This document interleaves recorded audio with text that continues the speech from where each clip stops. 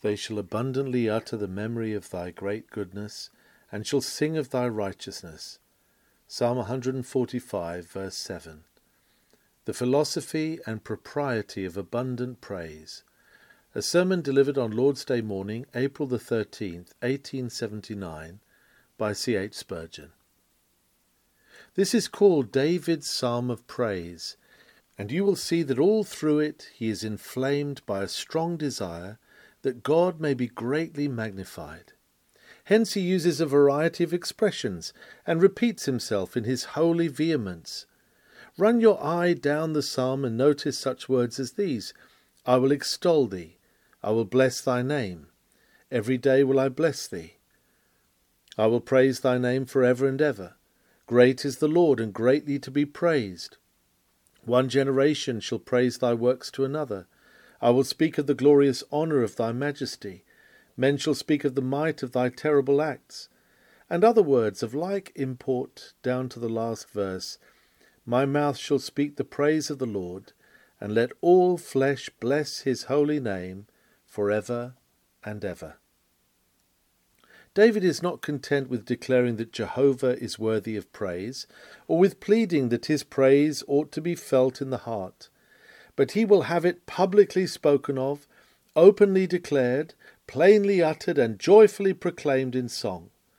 The inspired psalmist, moved by the Holy Ghost, calls upon all flesh, yea, and upon all the works of God, to sound forth the praise of the Most High. Will we not heartily respond to the call? In following out this design of praise, David had spoken in verse 5 of the majesty of God, the glorious King.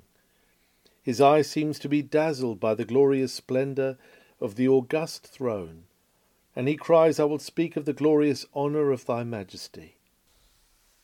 Then he bethinks himself of the power of that throne of majesty, and of the force with which its just decrees are carried out.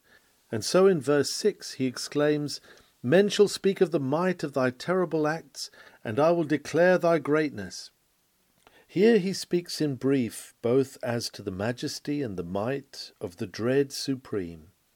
But when he turns his thoughts to the divine goodness, he enlarges and uses words which indicate the stress which he lays upon his subject, and his desire to linger over it. They shall abundantly utter, saith our text, the memory of thy great goodness. Now our desire this morning is that we also may praise and magnify the name of the infinite Jehovah without bound or stint, and may especially have our hearts enlarged and our mouths open wide to speak abundantly of his great goodness. Oh, that in the whole of this congregation the text may become true, they shall abundantly utter the memory of thy great goodness. And having uttered it in plain speech, may we all rise a stage higher, and with gladsome music sing of his righteousness. You see our object, an object in which I trust you all sympathize. Come, one and all, and praise the Lord. Is the invitation too wide? Observe the 9th verse. The Lord is good to all, and his tender mercies are over all his works. All thy works shall praise thee. I will not limit the invitation of the Lord. Since you all drink of the river of his bounty, render to him, all of you, such praises as you can. But there is a special invitation to his saints. Come ye and bless his name with spiritual, inward, enlightened praise. Bless the Lord, O house of Israel. Ye that fear the Lord, bless the Lord. In your heart of hearts extol, adore, and make him great, for it is written, Thy saints shall bless thee. Verily this shall not be written in vain, for our souls shall bless the Lord this day, as the Holy Ghost shall move within us. We shall speak upon two things, that we may promote the object we have in view. The first is the method of securing the abundant utterance of God's praise as to his goodness, and secondly, the motives for desiring to secure this abundant utterance. The method of securing the abundant utterance of the divine praise concerning his goodness. Our text gives us the mental philosophy of abounding praise and shows us the plan by which such praise may be secured. The steps are such as the best mental philosophy approves. First, we shall be helped to abundant praise by careful observation. Notice the text, they shall abundantly utter the memory of thy great goodness. Now, in order to memory, there must first of all be observation. A man does not remember what he never knew. This is clear to all, and therefore the point is virtually implied in the text. In proportion as a fact or a truth makes an impression upon the mind, in that proportion is it likely to abide in the memory. If you hear a sermon, that which you remember afterwards is the point which most forcibly strikes you while you are listening to the discourse. At the time you say, I will jot that down, for I should not like to forget it, for it comes so closely home to me. And whether you use your pencil or not, memory obeys your wish and makes a record upon her tablets. It is so with the dealings of God towards us. If we want to remember his goodness, we must let it strike us. We must notice it, consider it, meditate upon it, estimate it, and allow it to exert its due influence upon our hearts. And then we shall not need to say that we must try and remember, for we shall remember as a matter of course. The impression being clearly and deeply made will not easily fade away, but we shall see it after many days.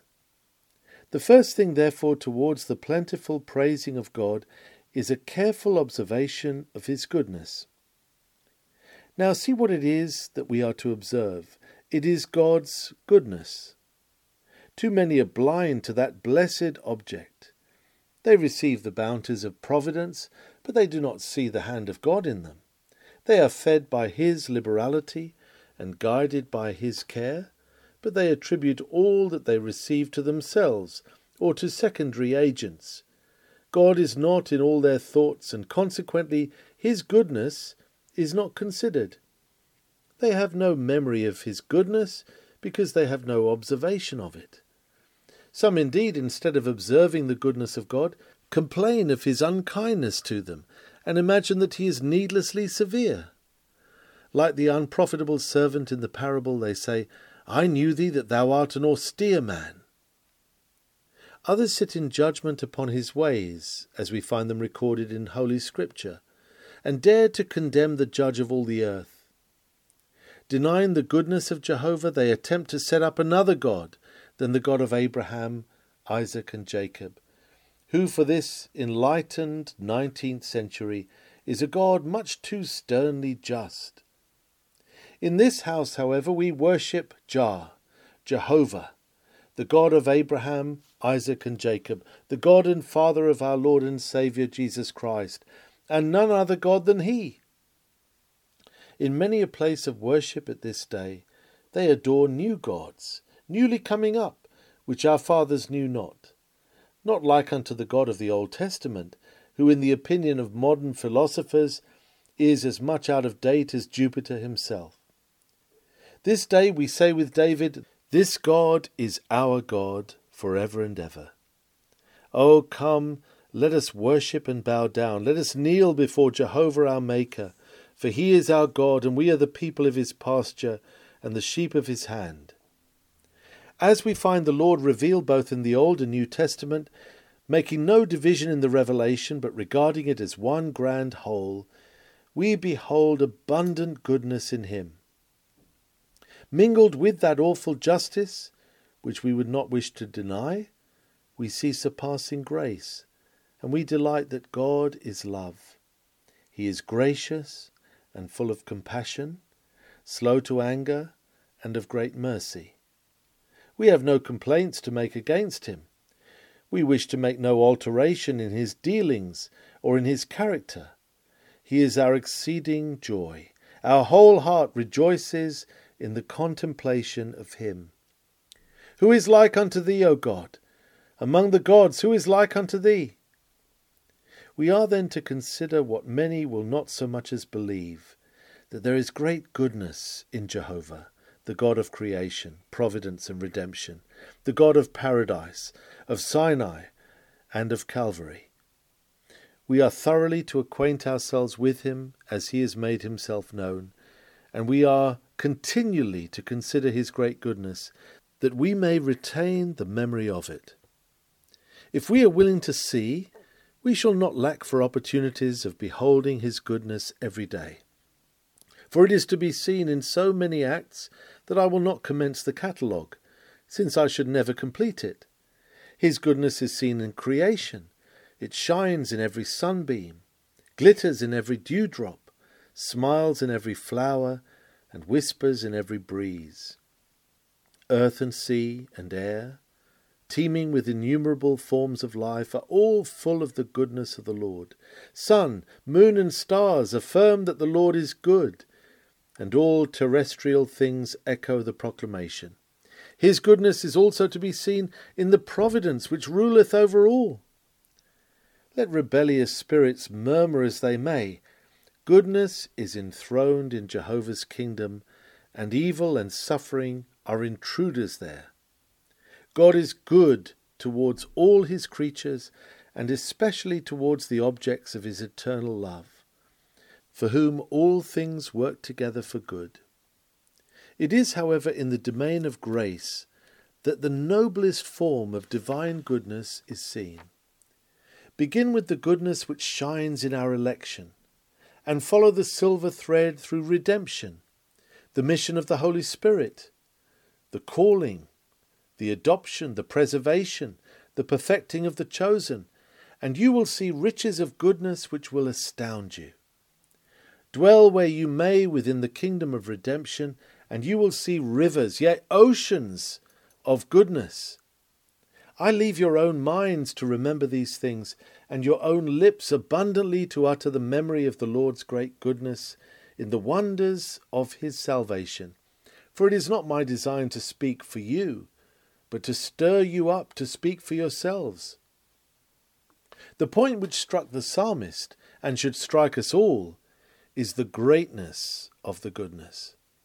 The greatness of the goodness will be seen by the contemplative mind upon a consideration of the person upon whom the goodness lights. Whence is this to me?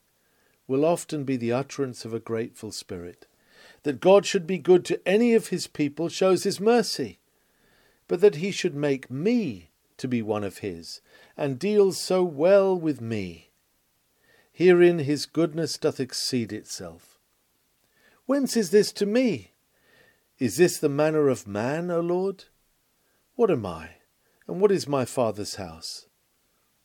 It is great goodness, since it visits persons so insignificant, yea more, so guilty and so deserving of wrath.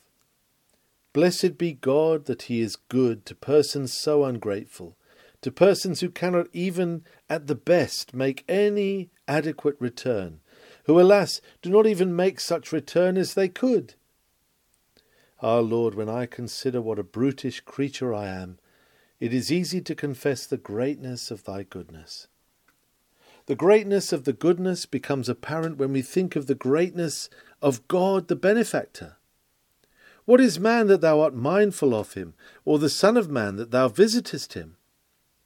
That God himself should bless his people, that he should come in the form of human flesh to save his people, that he should dwell in us and walk in us, and be to us a God, a very present help in trouble, is a miracle of love. Is not this great goodness? I can very well understand that the infinity of his benevolence should commit us to the charge of angels. But it is amazing that it should be written, I, the Lord, do keep it. I will water it every moment, lest any hurt it. I will keep it night and day. Oh, the greatness of such personal condescension, such personal care. O air of heaven, from the fountain of all goodness shalt thou drink, and not from its streams alone. God himself is thy portion, and the lot of thine inheritance. Thou art not put off with creatures. The Creator himself is thine. Wilt thou not remember this, and so keep alive the memory of his great goodness? The greatness of the goodness is on some occasions made manifest by the evil from which it rescues us. Nobody knows so well the blessing of health as he who has but lately been tortured in every limb. Then for his restoration he blesses Jehovah Rophi, the healing Lord. None know what salvation from sin means. Like those who have been crushed beneath the burden of guilt and have been racked by remorse. Did you ever feel yourself condemned of God and cast out from his presence? Did the pangs of hell commence within your startled conscience? Did your soul long for death rather than life, while thick clouds and darkness enshrouded your guilty spirit? If so, when the Lord has put away your sin and said, "Thou shalt not die," when he has brought you forth from the prison house and broken your bonds asunder and set your feet upon a rock, then has the new song been in your mouth, even praise for evermore. Then have you known it to be great goodness which thus delivered you. We may imagine what the bottom of the sea is like, and conceive what it must be to be borne adown the lower deeps, where the weeds are wrapped about the dead men's brows. Yet I warrant you that our imagination but poorly realizes what Jonah experienced when the floods compassed him about and he went down to the bottom of the mountains. When the Lord brought up his life from corruption, then had he a strong and vivid memory of the great goodness of God, seeing he had been delivered from so great a death. It is in the storm life that we learn to praise the Lord for his goodness and for his wonderful works to the children of men. If I might have it so, I could wish my whole life to be calm as a fair summer's evening, when scarce a zephyr stirs the happy flowers. I could desire that nothing might again disturb the serenity of my restful spirit. But were it to be so, I suspect I should know but little of the great goodness of the Lord.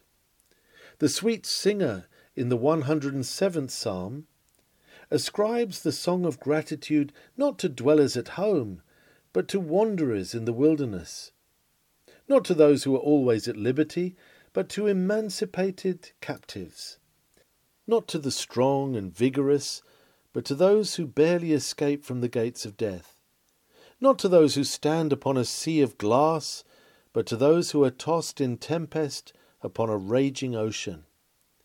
Doubtless so it is. We should not perceive the greatness of goodness if we did not see the depth of the horrible pit from which it snatches us. You were almost ruined in business, friend, but you escaped as with the skin of your teeth. Then you praised God for his great goodness.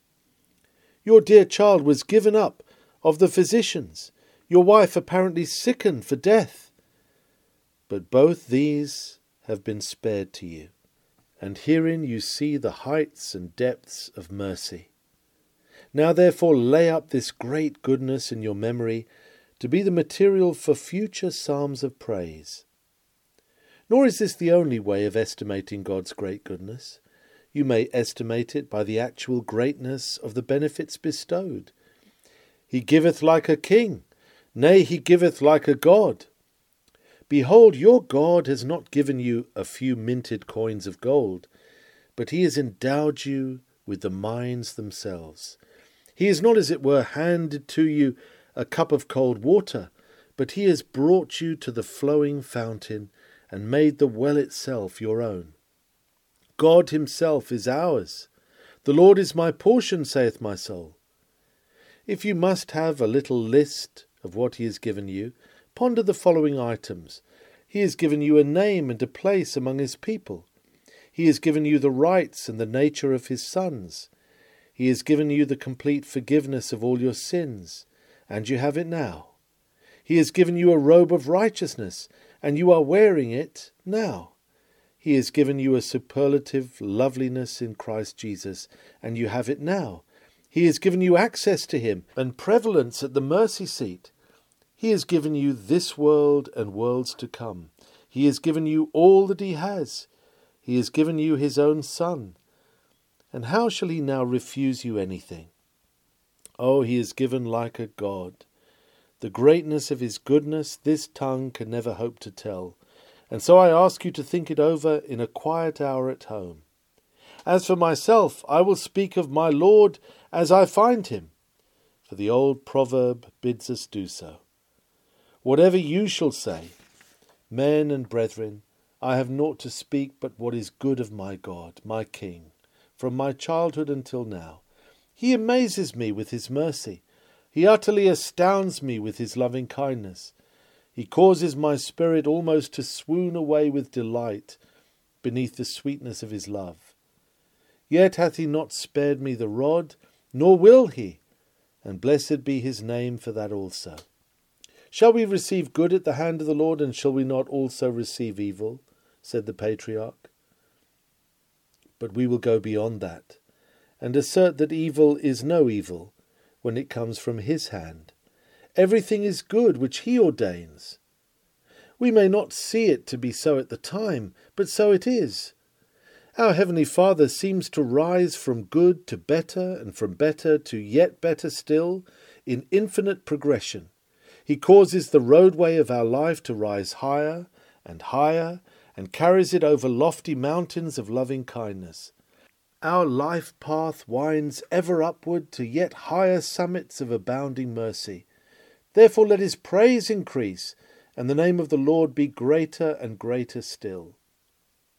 I want to urge you, dear friends, to observe the goodness of God carefully, for your soul's good. There is a great difference between eyes and no eyes. Yet many have eyes, and yet see not. God's goodness flows before them, and they say, "Where is it?" They breathe it, and they say, "Where is it?" They sit at the table, and they are fed upon it. They wear it upon their limbs. It is in the very beating of their heart, and yet they say, "Where is it?" Be not thus blind. The ox knoweth his owner, and the ass his master's crib. Let us not be more sottish than the beasts of the field, but let us know the Lord, and consider well the greatness of his goodness. I have said that the text contains the philosophy of great praise, and we see this in the second stage of the process, namely diligent memory. That which has made an impression upon the mind by observation is fastened upon the memory. Memory seems to lie in two things: first in retaining an impression, and then in recollecting it at a future time. I suppose that more or less everything that happens to us is retained in the mind, but it is not easy to reproduce the fainter impressions when you wish to do so. I know in my own mind a great many things that I am sure I remember, but yet I cannot always recollect them immediately. Give me a quarter of an hour to run through a certain arrangement of ideas, and I shall say, "Oh yes, I have it. It was in my mind, but I could not recall it at the time." Memory collects facts, and afterwards recollects them. The matters before us are recorded by memory, but the tablet may be mislaid. The perfection of memory is to preserve the tablet in a well-known place, from which you can fetch it forth at the moment. I have dwelt rather longer upon observation with the view that you may begin aright from the beginning, and by getting vivid impressions may be the better able to retain and recall them. We cannot utter what we have forgotten. Hence the use of close observation to make a strong memory touching the Lord's great goodness. How are we to strengthen our memory as to God's goodness? First, we should be well acquainted with the documents in which his goodness is recorded. A man may be said to keep in memory a fact which did not happen in his own time, but hundreds of years before he was born. He remembers it because he has seen the document in which the fact is recorded. In a certain sense, this is within the range of memory. It is within the memory of man, the united memory of the race. Beloved, be familiar with the Word of God. Store your memory with the ancient records of his great goodness. Drink in the whole narrative of the evangelists, and despise not Moses and the prophets. Lie a soak in the Psalms and the Song of Solomon, and such like books, till you come to know the well-recorded goodness of the Lord. Have his words and deeds of goodness arranged and ready to hand. Let them be as it were at your fingers' ends, because they are in your heart's core. And then you will be sure abundantly to utter the memory of his goodness, for out of the abundance of the heart the mouth speaketh. Next, if you would strengthen your memory, right diligently observe the memorials. There are 2 in the Christian church. There is the memorial of your Saviour's death, burial, and resurrection, which is set forth in believers' baptism, wherein we are buried and risen with the Lord Christ. Forget not that memorial of his deep anguish, when he was immersed in grief and plunged in agony, for he bids you observe it. And as for the Holy Supper, never neglect it, but be often at the table, where again you set forth his death till he come. He has bidden you, do this in remembrance of him. Cherish devoutly the precious memorial. Great events in nations have been preserved upon the memory of future generations by some ordained ceremonial, and the Lord's Supper is of that kind. Therefore observe ye well the table of the Lord, that ye forget not his great goodness. See how the Jews kept their exodus in mind by means of the paschal lamb, how they ate it after the sprinkling of the blood, how they talked to their children and told them of the deliverance from Egypt, abundantly uttering the memory of God's goodness. And then after supper they sang a hymn, even as our text bids us sing of the righteousness of God. Strengthen your memories then by reverent attention to the historical documents and the memorial ordinances.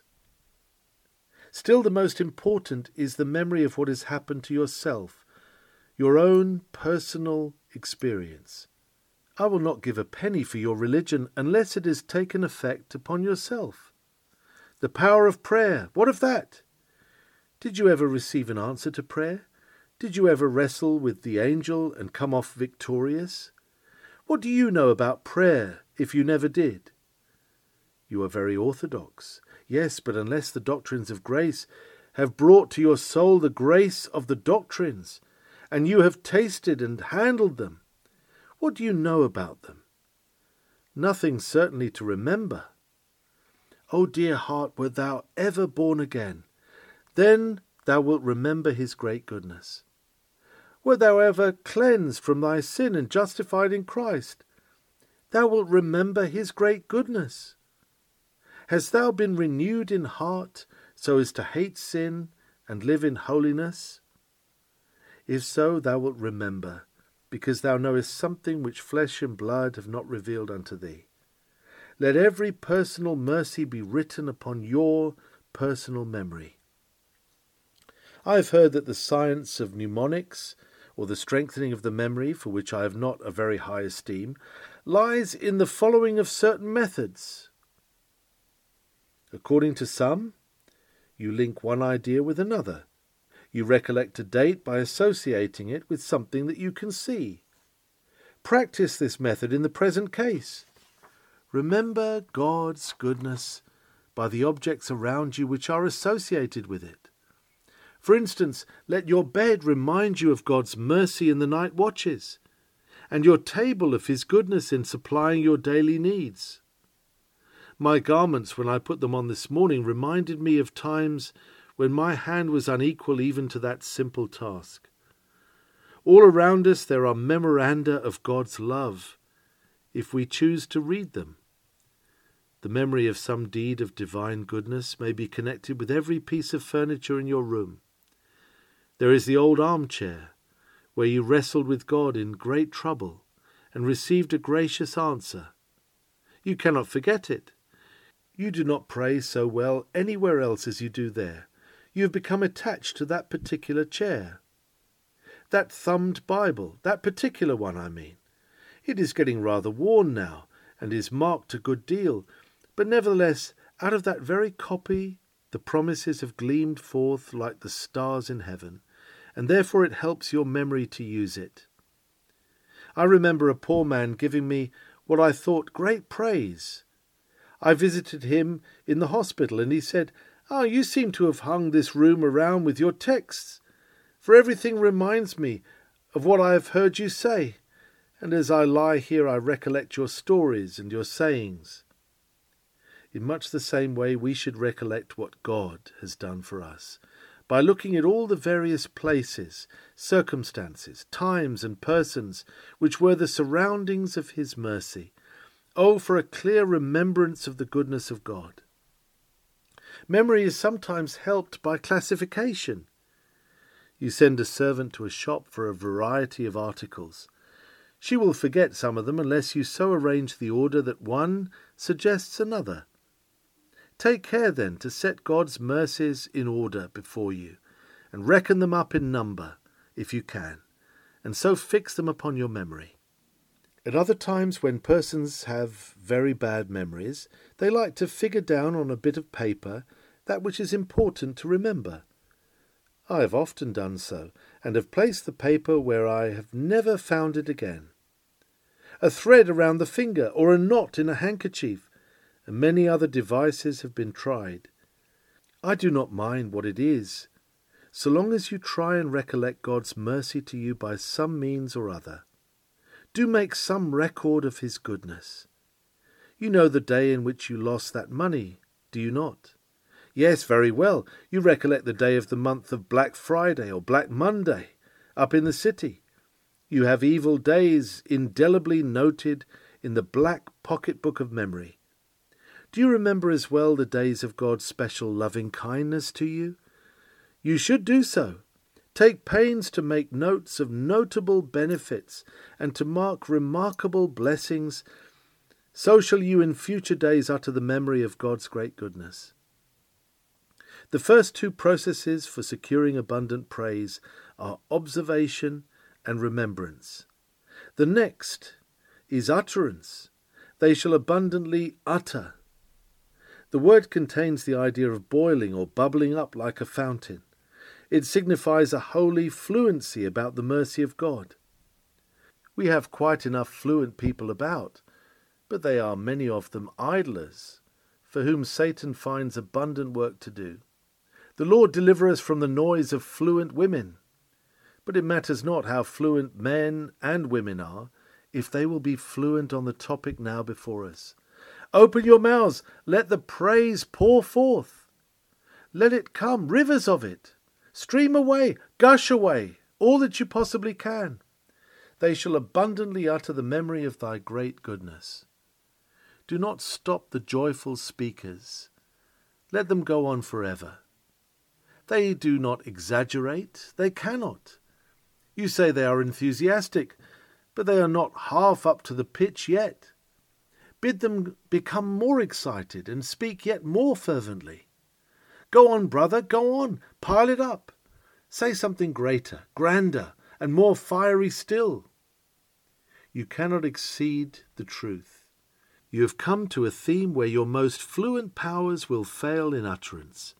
The text calls for a sacred fluency, and I would exhort you liberally to exercise it when you are speaking of the goodness of God.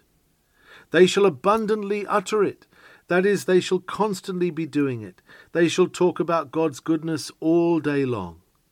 When you step into their cottages, they will begin to tell you of God's goodness to them. When you bid adieu to them at night, you shall hear more last words upon the favourite theme. Very likely they will repeat themselves, but that does not matter. You cannot have too much of this truly good thing. Just as the singers in the temple repeated again and again the chorus, "His mercy endureth forever," so may we repeat our praises. Some of God's mercies are so great and sweet that if we never had another throughout eternity, the recollection of the single favour might forever remain. The splendour of divine love is so great that a single manifestation of it is often all that we can bear. To have two such revelations at once would be as overpowering as though God should make two suns when one already fills the world with light. Oh, praise ye the Lord, my brethren and sisters, with boundless exultation. Rouse all your faculties to this divine service and abundantly utter the memory of his goodness.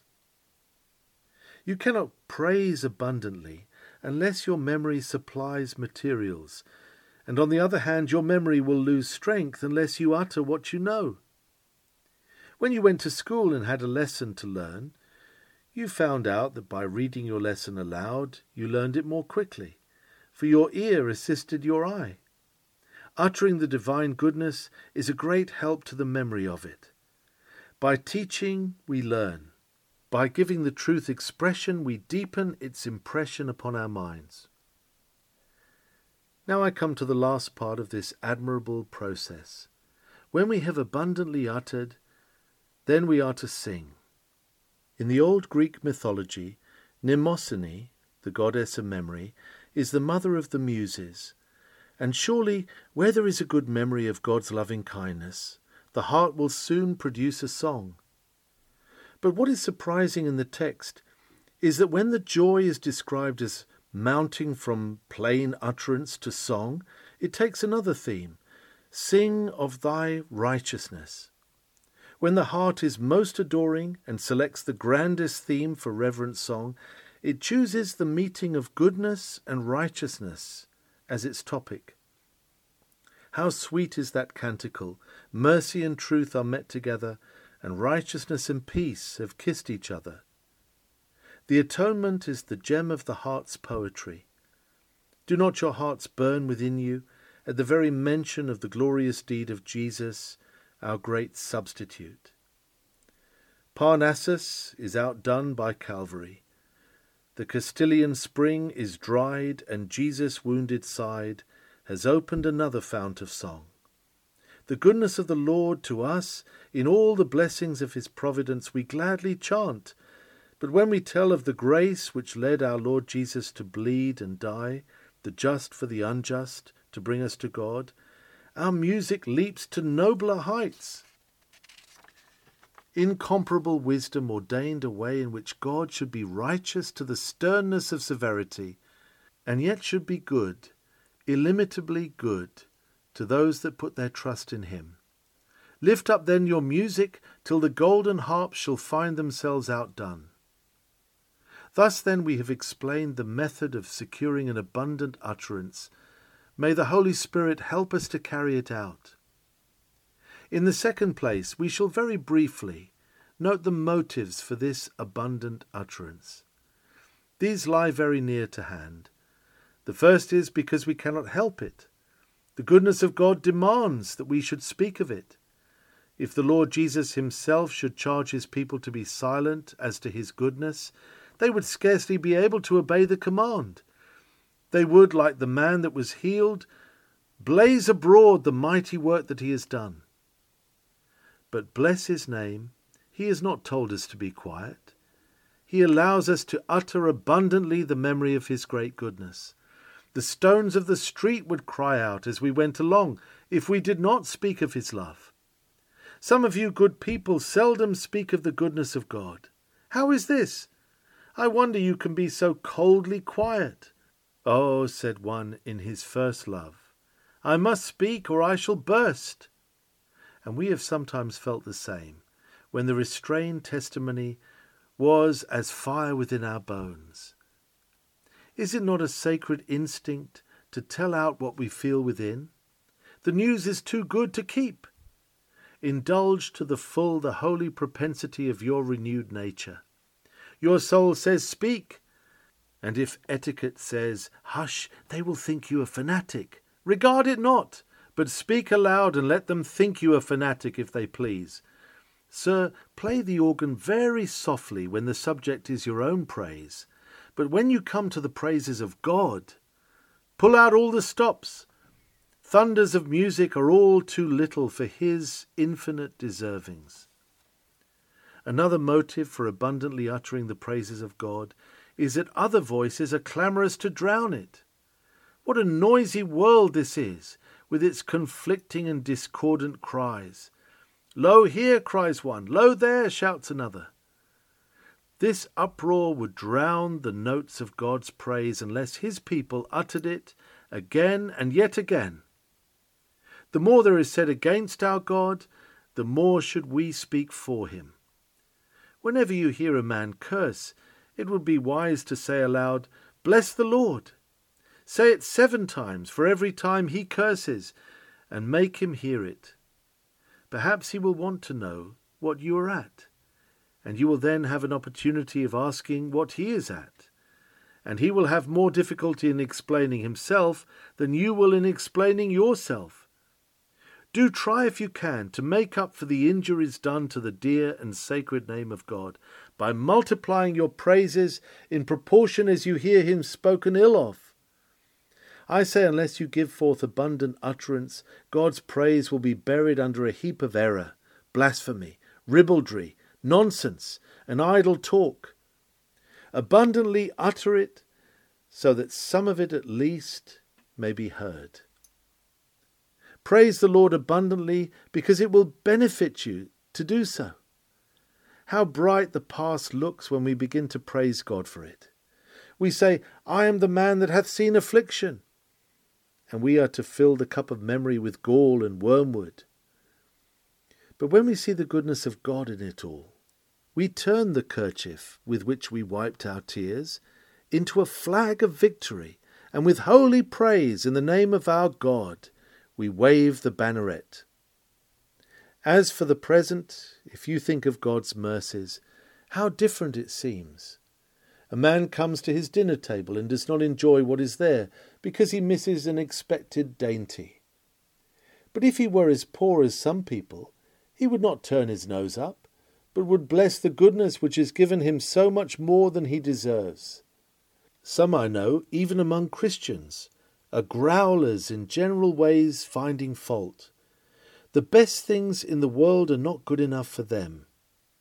Ah, my brother, abundantly utter the memory of God's goodness, and you will find nothing to grumble at, nothing to complain about, but everything to rejoice in. As for the future, if we remember God's goodness, how joyfully we shall march into it. There is the same goodness for tomorrow as for yesterday, and the same goodness for old age as for youth, the same God to bless me when I grow grey as when I was a babe upon my mother's breast. Therefore, forward to the future, without hesitation or suspicion, abundantly uttering the loving kindness of the Lord. Again, I think we ought to do this because of the good it does to other people.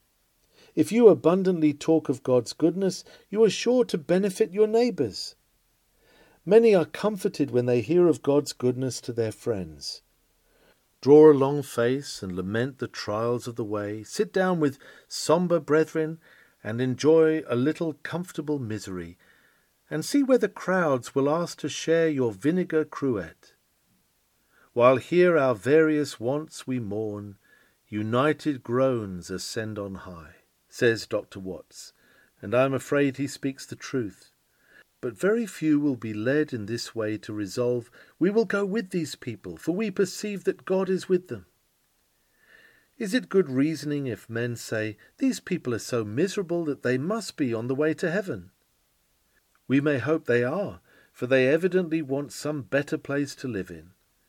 But then it may be questioned if such folks would not be wretched, even in heaven. You smile, dear friends, as if you said you would not be much attracted by sanctimonious misery, nor do I think you would.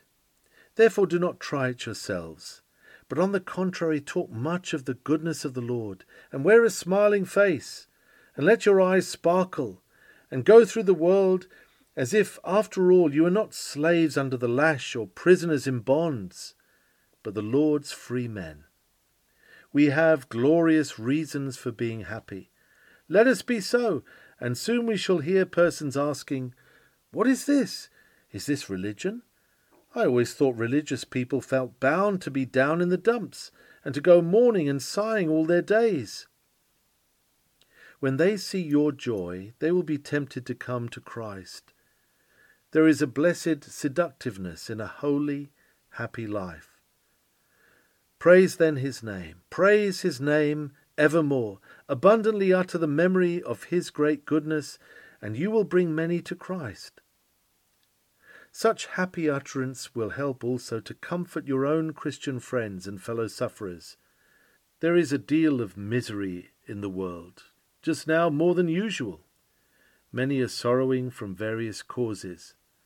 Therefore, my dear friends, be happier than ever you were. That venerable man of God now in heaven, our dear old Father Dransfield, when it was a very foggy morning in November, used always to come into the vestry before the sermon and say, "It is a dreary morning, dear pastor. We must rejoice in the Lord more than usual. Things around us are dark, but within and above all is bright. I hope we shall have a very happy service today." He would shake hands with me and smile till he seemed to carry us all into the middle of summer. What if it is bad weather? Bless the Lord that it is not worse than it is. We are not altogether in Egyptian darkness. The sun does not shine now and then, and we are sure it is not blown out. So when we are sick and ill, let us thank God that we shall not be ill forever, for there is a place where the inhabitants are no more sick. And now today, if your harps have been hanging on the willows, take them down. If you have not praised the Lord as you should, begin to do so. Wash your mouths and get rid of the sour flavour of murmuring about bad trade and bad weather. Sweeten your lips with the pleasant confection of praise. I will tell you this, brethren, if any of you shall confess to me that you have sinned by going too far in blessing God, I will for once become a priest and give you absolution. I never tried my hand at that business before, but I think I can manage so much. Praise God extravagantly if you can. Try it. I wish you would say within yourself, I will go beyond all bounds in this matter, for there are no bounds to the deservings of an ever-blessed God. Lastly, let us praise and bless God because it is the way in which he is glorified. We cannot add to his glory, for it is infinite in itself, but we can make it to be more widely known by simply stating the truth about him. Do you not want to give honour to God? Would you not lay down your life that the whole earth might be filled with his glory? Well, if you cannot cover the earth with his praise as the waters cover the sea, you can at least contribute your portion to the flood. Oh, keep not back your praises, but bless and magnify his name from the rising of the sun to the going down of the same. It will lift earth upward and heavenward if we can all unite in praise. We shall see it rising as it were beneath our feet, and ourselves rising with it, until we shall stand as upon the top of some loftiest Alp that has pierced the vault of heaven, and we shall be among the angels, feeling as they feel, doing as they do, and losing ourselves as they lose themselves, in the eternal hallelujah of glory and honour and majesty and power and dominion and might be unto him that sitteth upon the throne, and unto the Lamb, for ever and ever. Amen.